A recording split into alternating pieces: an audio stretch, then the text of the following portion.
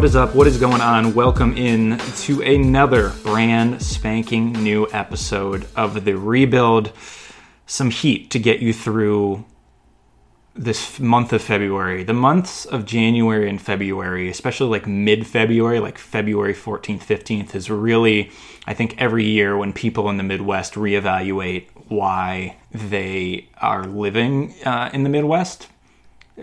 Or maybe just like why they don't have a summer home. I love the Midwest, obviously love Cleveland, Ohio, but it's right around this time where you open the door and you walk outside and it's 10 degrees again and the wind just is punching you in the face and you close your eyes and think about a beach or the ocean or a pool and sunshine. Like that's a thing that you forget. Like you forget the sun exists. So it's really that middle of the winter malaise that we're almost out of. Like once March hits, you're still in the winter. You'll still have some wild snow, but at least you know that April is coming and May is coming and you'll be out of it shortly. So hopefully listening to The Rebuild warms you up inside enough that it's allowing you to break free of this thaw that takes over at its worst in January, February. As always, I am your host, Jordan Zerm. I am on Twitter at CleveZerm. I put out the call I had 99 people that had rated The Rebuild. I asked for someone to be the 100th. I said I would mow their lawn, even though I absolutely probably will not mow their lawn. But you guys came through. It has like 110 ratings now. I very much appreciate that, even though that actually, I think, brought a couple haters into my review section. But you know what? That's cool. If you don't have haters in the review section, then you're not doing the podcast right. So I'd like to take some time to thank my haters. Appreciate you guys. Thank you for writing mean things in the comments. I love it. More of it fuels me. I'm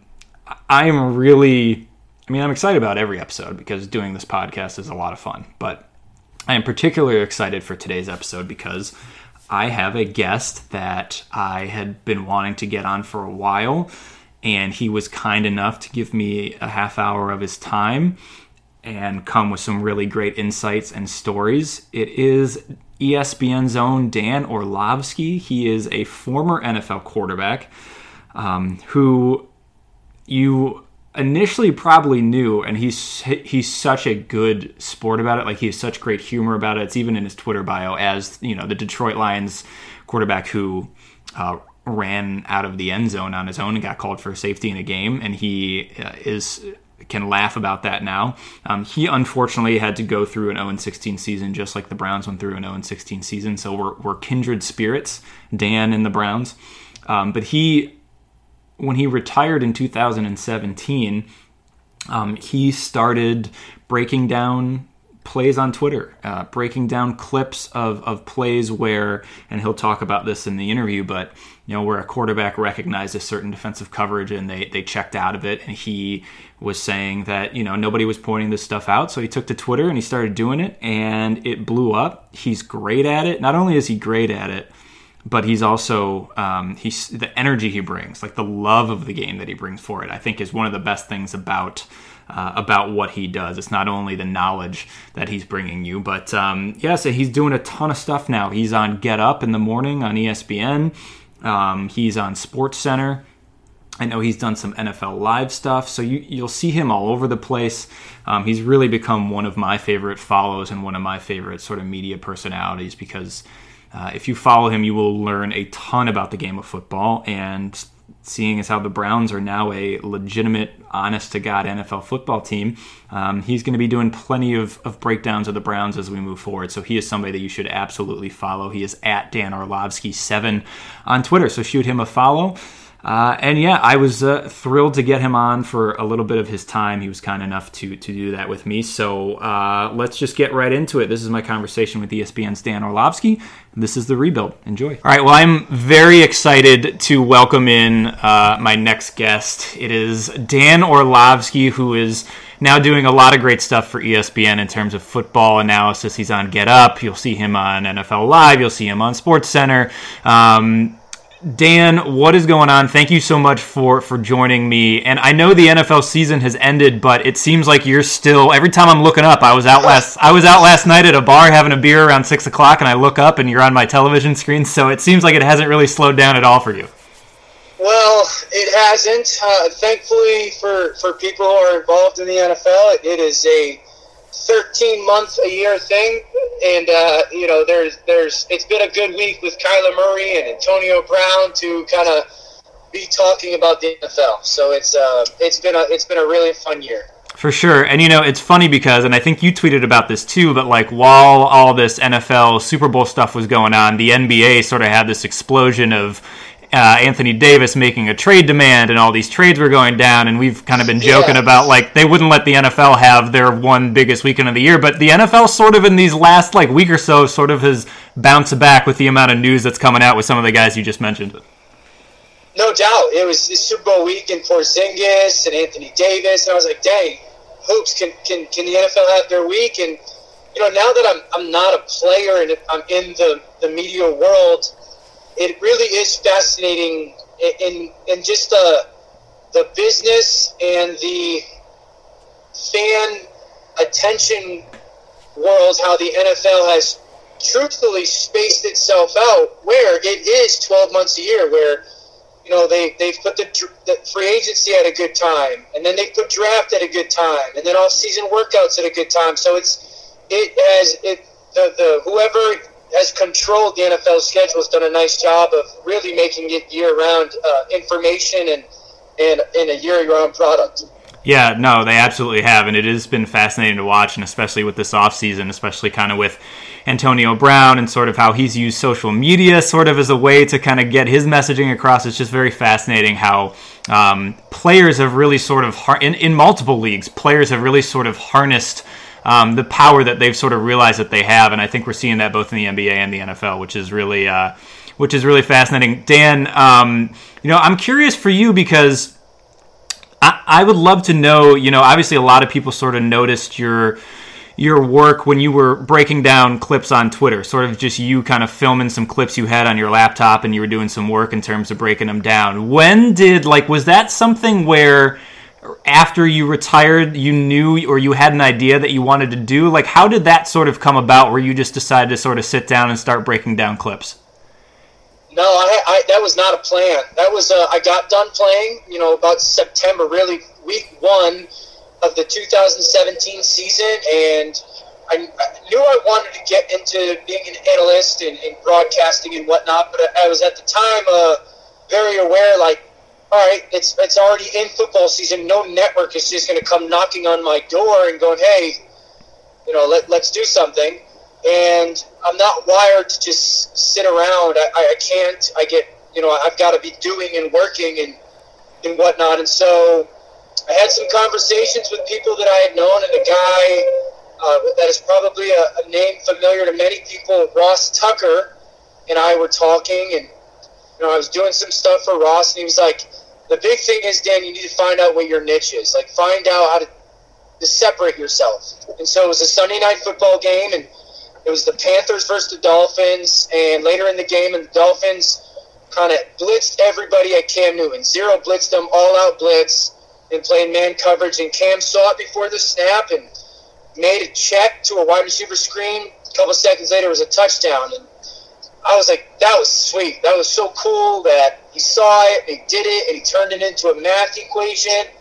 And during the broadcast, they're not talking about it. No one's talking about, why that was cool or why that was a touchdown or how it happened. And I kind of voiced that to my wife, and she was like, you should just make a video and put it on, the internet. And this was at a time where I thought social media was stupid. And so, yeah, exactly. And so a couple of minutes later, I'm like, all right, why not? So I take my phone, I turn it sideways, I mute the television, and I just replay the game a couple times and kind of freeze it and point out what happened. And I posted it on Instagram and Twitter and went to bed. And woke the next morning, and it had gone relatively viral. And in that moment, I was like, that's my niche. And so I just, from there, started to break down quarterbacks or offenses and kind of just used really Twitter in the television or my computer and my finger as the kind of telestrator.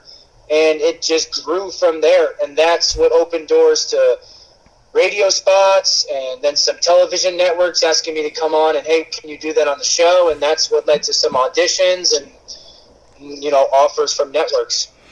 And that's really fascinating to me because I think when you say, like during broadcast when things like that are happening and when you're sort of identifying, a quarterback seeing a coverage and making a check to sort of manipulate that coverage and how it doesn't get talked about on the broadcast, it's always interesting to me because it doesn't seem, for years, it didn't seem like anybody cared. Like I remember always watching broadcasts and being like, what am I getting from these broadcasters? What are they telling me about this game that I don't know already?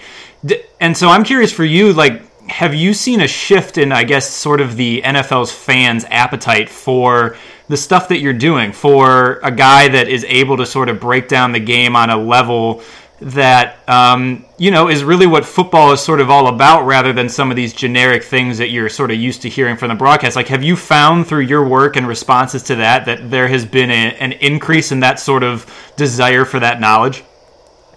Oh, huge. Huge.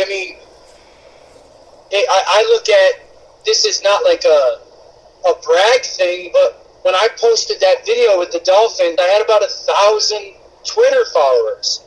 I have 70,000 now. And that is not to say like me, but it shows fans like that stuff. Like, fans want to know that stuff because fans are smarter nowadays than they've ever been. They're more educated. There's easier access. They want to know whys and hows, and I think the reality is, although I'm an ex-player and, I've played in the NFL for a long time, that if I find a play cool, other people are going to as well. Just because they weren't ex-NFL players doesn't mean that they're not going to find part of that play cool. And so, in a way, I've shifted my mind in some aspects to being a fan. And so when I watch stuff and I go, dude, that's super cool, it's likely that people watching the game probably thought something along those lines. They just don't know why it was cool or how it was cool.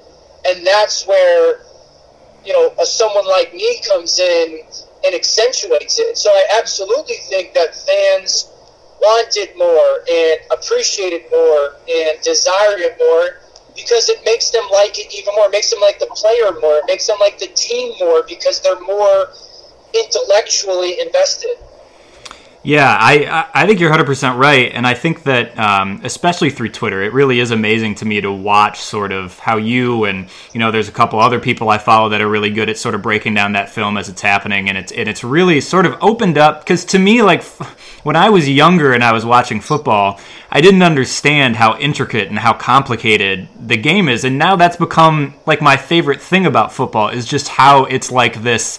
Everybody says the cliche, it's like a chess match, but the back and forth and the scheming and all of those things, like that to me is what makes football so fun. And so it's been cool to sort of watch that become a bigger talking point even just in the past few years. Whereas when I was younger and you have no idea that there's this layer going on like beneath the surface of just this back and forth between the offense and the defense. Well, I think it allows football that is a game of rare. It's rare people physically. They are the 1% of the history of the world more often than not. It allows that the game that they play, the competition that they're in, the battle, whatever people want to categorize it as, it makes it relative to people who don't look like them, that did not play football but still love football. Because, to your point, maybe there's some people who do think of it as just a chess match. And so the more that they can see that, the more they like it. Maybe it's a math thing where people see the math part of it. Maybe it's a conditioning thing. There's so many different aspects of it that the more that you can get people to understand that, the more they feel a part of it. So yeah, it's really fun to be a part of. For sure. And sort of last thing before we kind of talk a little Browns, but so a lot of what you've been doing lately too is being on Get Up and on ESPN. Now Get Up starts very early in the morning, and I'm assuming that you have to get up even hours earlier before that. I know probably as a quarterback in the NFL that you were used to early mornings and long days, but I've always been terrible at getting up super early in the morning. So Dan, do you have any? What is like Dan Orlovsky's tips to getting up super early? Because you always have so much energy when you're doing those breakdowns. And so what is Dan Orlovsky's like 2 or 3 tips to becoming a super duper early morning person? Well, part of it is again, I played football my whole life and quarterback, so I've been getting up early my whole life. Part of it is that I have 7-year-old triplets, so I haven't slept in a long time anyway. I'll be honest and just keep it real. Like, there's a couple reasons why. One of my keys is I do not set multiple alarms. I set one alarm, and when the alarm goes off, I get up immediately. I don't lay in bed for 5 or 10 seconds, and some people my wife rolls her eyes at me about it, but I don't give myself a get out of jail free card. It's my alarm goes off, and I get up at the time I need to get up. The second thing is, in reality, if I'm not willing to get up, there's going to be somebody who is. And that's a little cliche or old school, but if I'm not willing to wake up and do the work, they're going to find somebody who will. And so that is a to the core kind of part of what allows me to get up in the morning. And then the reality is, like, honestly, man, I have a lot of fun. Like, I have a lot of fun doing it. I think football is so much fun. And when I get a Twitter message from somebody going, dude, that play breakdown was sweet, or, man, that I love that you pointed this out, or I never knew that. Like, that is adrenaline to me in a way too. And so I really, really enjoy doing it. I have a lot of fun doing it. It's not something that is difficult for me. For sure. Yeah. And I think that comes across, obviously when watching you do those breakdowns. I think the one thing that I always have tried to do and have been terrible at is that one alarm thing, is getting up right when your first alarm goes off and not being like, all right, I'll set one more or I'll set 2 more. Like, that is one that I always, the night before, I'm like, all right, I'm going to do it this morning. And then I find myself snoozing my alarm 3 times. Football helped me. I mean, I played football since I was 9 years old. I had a head coach in high school that didn't play games. I had a head coach in college that didn't play games. And so, I've got 25 years under my belt of getting up in the morning, so it's not a struggle for me. I get up about, that's a lot of get ups. I wake up at about 3 a.m. for it. So I'm also a person, if I get like 5 hours of sleep, I'm good. So I'm fortunate in that regard. For sure. All right, I want to take a quick break from the conversation to tell you about a couple of our sponsors, and we've got an announcement to make. Blue Wire is teaming up with Harry's to make sure our listeners are shaving comfortably. You can go to harrys.com/Blue Wire right now to save $10 on a value trial set, which includes the following: a 5-blade razor with lubricating strip and trimmer blade, rich lathering shaving gel, and a travel blade cover. You get all of that for just $3, and that is shipped right to your door. Guys, enough with the cheap razors. It's totally worth trying Harry's.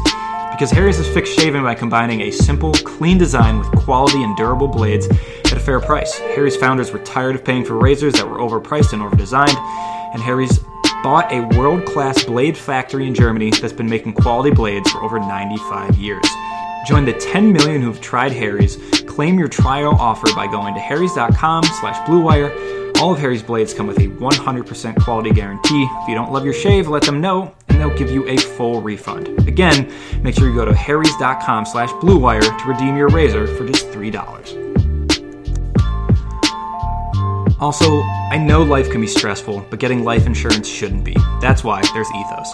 Ethos is a modern kind of life insurance that's super fast, incredibly affordable, and very uncomplicated. At getethos.com, there's no medical exams for policies covering under $1 million, no hours of paperwork or meetings with pushy representatives. It only takes 10 minutes to apply, and you can rest assured knowing you've taken steps to protect your family, and in most cases with Ethos, you can have that peace of mind for less than a cup of coffee a day with no hidden fees.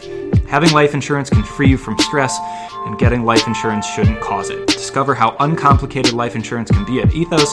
Get your free instant quote and submit your complete application in minutes. Just go to getethos.com. That's ETHOS. Getethos.com. Again, that is getethos.com.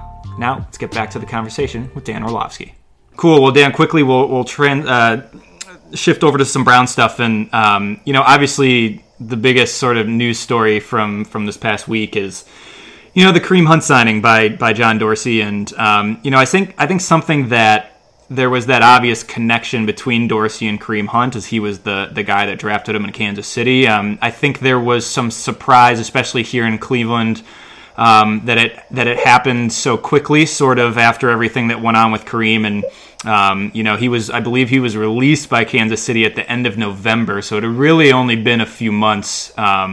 I'm sort of curious, just for you and a guy that's been in locker rooms and sort of knows sort of a mindset of a locker room when maybe somebody kind of comes in that has had some stuff in their background that you can be unsure of. But I was just curious, like, what your thoughts were about kind of John Dorsey making that move sort of so soon after everything kind of came out. Yeah, I mean, I have a little bit of an unpopular opinion to some people. I was incredibly disappointed in it. I know John Dorsey just a little bit from our time. He played at UConn, and that's where I went to school. I have a tremendous amount of respect for him. My thing is this.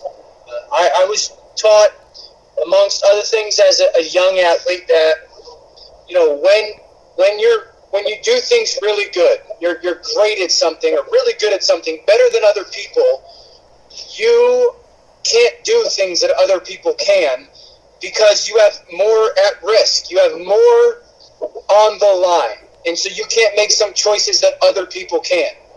And Kareem Hunt, it was one of those people who did things better than other people. And he can't make choices that other people can and not have to deal with different consequences. And so I'm under the belief that Kareem Hunt should have never played in the NFL again.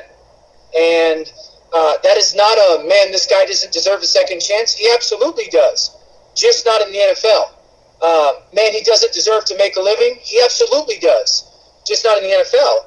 And also, he can do something else other than playing football to make a living. I'm not going to minimize him to just a guy who can just play football. I've heard a lot of people go, what happens if he was a lawyer or a doctor? There's a lot of law firms in the world, and there's a lot of hospitals. There's one NFL. And it's an incredible honor and privilege to play in it. As a young athlete, I was also taught, and I learned a lesson. We have there is the stereotype that's accurate that athletes, or if you're great at something, you'll get breaks. You'll get more chances than other people. You can get away with more. And this is just another example of that. Is Kareem Hunt, because he's a really good running back, gets away with more. Because if he was an okay to below average back, he wouldn't have been signed. And so I would have just liked to see the NFL, for once and for all, not consider what happened in the past with other people's mistakes. Just because they did it doesn't mean we all can. But I would have loved for the NFL to draw the line and make it very black and white of this no longer is something that is up for discussion or suspension. When there's video evidence of domestic violence, you're no longer allowed, and we are going to separate ourselves from that. So for those reasons, that's why I would have said, Kareem Hunt, you're not allowed to play in the NFL anymore. And so I was disappointed in it. Yeah, and even my whole thing was too, because when I tweeted a little bit about this, a lot of the stuff I kind of got back in my mentions were, well, something you mentioned too. Well, don't you believe in second chances, and we're gonna ban him from the NFL forever? And like, at the very least, for me, it was like, he can have a second chance, but not 3-4 months after this initial thing. Even if you believe that yes, he should have a chance to play in the NFL again, which I think maybe I come out on that side, but at the very least, this feels like it's been no punishment at all. This feels like there has been no sort of retribution or time for him to even really process or understand something that he did. So that to me is always crazy. It's just how soon it happened to me makes me very uncomfortable. And so go ahead. I think there's the reality too is, and again, I'm a little old school, I get that, but there's a reality too that there's high school athletes and there's college athletes watching this situation. And I'm not saying this is the case for all of them, but in some you might be sending the message kind of talked about. If you're really good at something, you'll get away with it. Like, your punishment isn't going to be as severe as it would be for somebody else or somebody who's not as good as you. And this only accentuates that that theory, that stigmatism, that stereotypes that follows athletes. And so there's nobody that's going to sit there and talk me out of how I feel about it. I understand people are going to disagree with me, as they should, or respectfully have the opportunity to, but this has nothing to do with second chances or opportunities to earn a living. So you can still do that and not play in the NFL. Yeah, for sure. I absolutely see where you're coming from with that. We'll flip it over a little bit too. Obviously there's been, and you have definitely touched on a lot of, what Baker Mayfield did as a rookie and the excitement that's here in Cleveland and sort of looking forward with him in an offense that, is now going to be headed by Freddie Kitchens and have some, Todd Monken coming over from Tampa Bay. So, I did want to ask you, for the one thing that Baker Mayfield did as a rookie that maybe impressed you the most, and then the one thing that you think he's going to need to really sort of hone in on and work on in year two when teams are sort of going to have a full offseason, a full season of tape to really have learned some of his tendencies? Yeah, I'd say, there's probably one thing on and off the field. The thing off the field that is most impressive was, he was in a crappy situation there early on. Like, it was, for a rookie, it's a really, really unfortunate, role to be thrust in, and not a good situation, and not getting snaps in the preseason with the starters, and then some tough losses, and coach is going to get fired, and obviously there's some turmoil there and whatnot. Like, that's a really crappy situation, and that he handled it, and it never seemed to become really much of anything of an issue. I'd say the biggest thing on the field that, and I had said this last year leading up to the draft about Baker Mayfield, but to see it kind of show itself in NFL games is he is incredibly accurate. And I've kind of phrased it as NFL accurate. Every quarterback in the NFL is accurate. I mean, there's a lot of people who are accurate. NFL accuracy is putting the ball on the right shoulder instead of the chest, or 6 inches out in front of the receiver instead of on his face mask. He's got NFL accuracy, and that showed this year. And that would be the thing that excited me the most if I was a Browns fan. I'm not, but I'm a Baker Mayfield fan, so that's what excites me most about him. Is that that carries over? That doesn't go away. That doesn't all of a sudden fade away from somebody's game. What does he need to grow on and develop in? And continue to the guys that become really good, they don't change, they just master or get very close to it. So he needs to be on that path of mastering everything, the big things of timing and anticipation, seeing windows, understanding coverages, what guy's good at what guy's not good at what, allowing your play to kind of help your guys' skill sets. And then even little things, mastering the huddle, mastering the no-huddle, your voice inflection, cadence, handling wins, handling losses, handling bad performance, all those things, continuing to grow and raise their standard. 7-8-1 was a really good year this year. Handling success and expectations are going to be vastly different this year. That'll be something that he'll really need to grow on as well. And then I love the edge that he plays with, but it's an edge.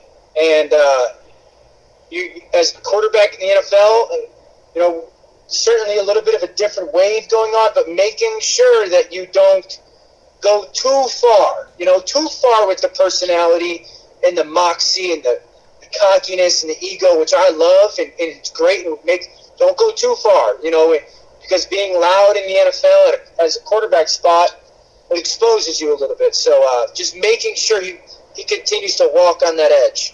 For sure. And then, another reason for sort of my excitement, I know a lot of people kind of covering the game as well are excited because, well, one, sort of what Freddie Kitchens was able to do with the offense when he took over, and then, obviously being named the head coach moving forward. But I'm also very intrigued by somebody I mentioned earlier, by Todd Monken, and what he's done from his time at Southern Mississippi to what he did at Oklahoma State with Brandon Whedon and Justin Blackmon to what he did with that passing offense in Tampa Bay. And, he's got some aggressiveness to him. He's got some air raid roots to him. And I'm very intrigued by sort of how his sort of offensive philosophy is going to marry with Freddie Kitchens and Baker Mayfield. For you and Dan, I don't know how much you know about sort of Ted Monken and his offensive sort of philosophy, but like just on a surface level from what you saw from Freddie Kitchens, what he did with Baker, and what Todd might be able to sort of bring with him, even if he's only in Cleveland for a year, what do you sort of envision that offense might look like with the personnel that the Browns have now? Yeah, I mean, it's a word that I know of Monken well, and kind of places he's been and the successes that he's had. I actually thought he would get a head coaching job this year. The word that I've used for some teams this year, and I think it'll be a big part of what the Browns are going to be. I expect them to be multiple in so many different ways. Multiple with their personnel, multiple with their formations, multiple with their pre-snap shifts, and so multiple with their matchups. I really look for that marriage of run game, looks like run game, pass game, looks like shot game, looks like screen game.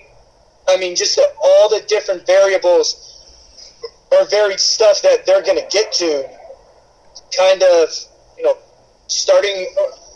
starting, but really looking like an offense that is constantly dictating to the defense with their multiplicity of personnel and formations.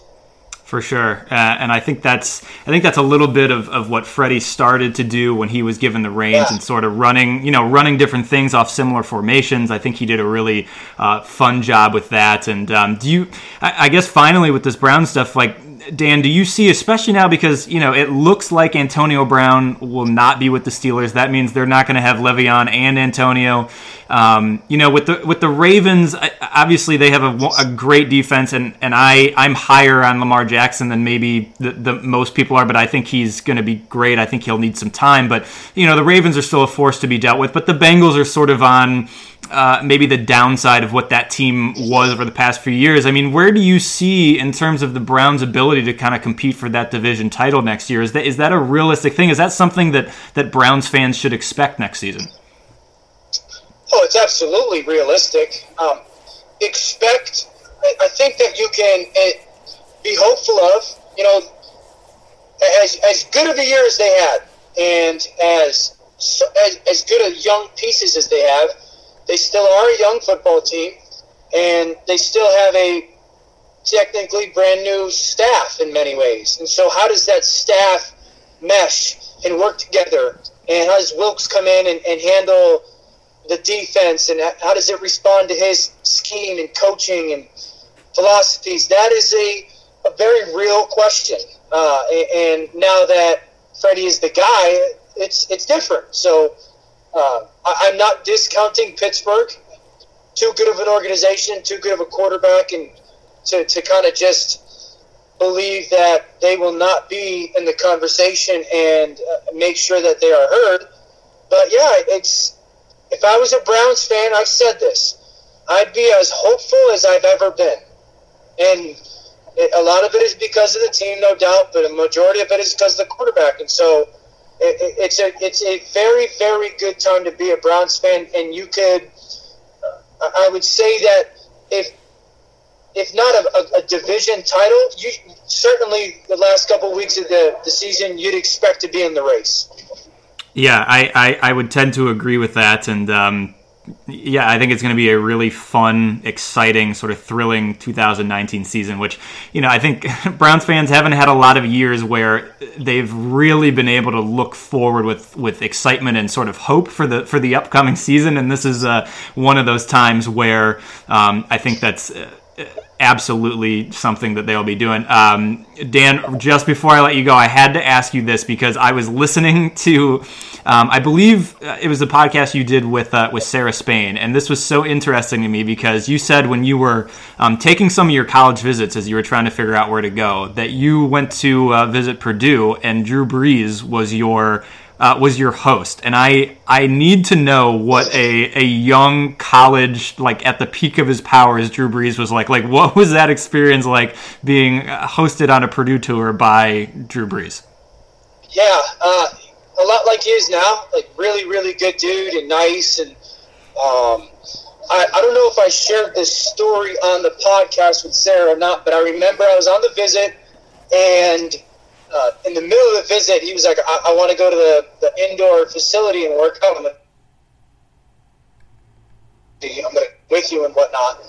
And he did a throwing workout, and I swear the receiver's name is Chris Daniels. I could be wrong on this, but he threw at this receiver named Chris Daniels, and I was like watching it throw, and I was like, this dude, like, he doesn't miss. Like, I'm not talking, oh, that was a good throw. Like, it was like he was running out and handing the ball to the receiver exactly where, like, you wanted to throw it. And I was just like, as a high school kid, just marveling at the accuracy and the consistency of where he was placing the ball to his receivers.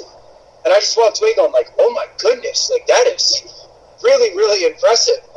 And so that it was a fun visit. I almost went there. Kyle Orton committed before I could, but it was certainly a place that was high on my list. That's a very cool story, and I can only imagine. Because he's a guy, like you mentioned, like with Baker, who just has that type of accuracy that's just unbelievable. Some of those throws. So I can only imagine what that was like, seeing him kind of doing that on the college level, and obviously that's translated for it. Dan, thank you so much for joining me.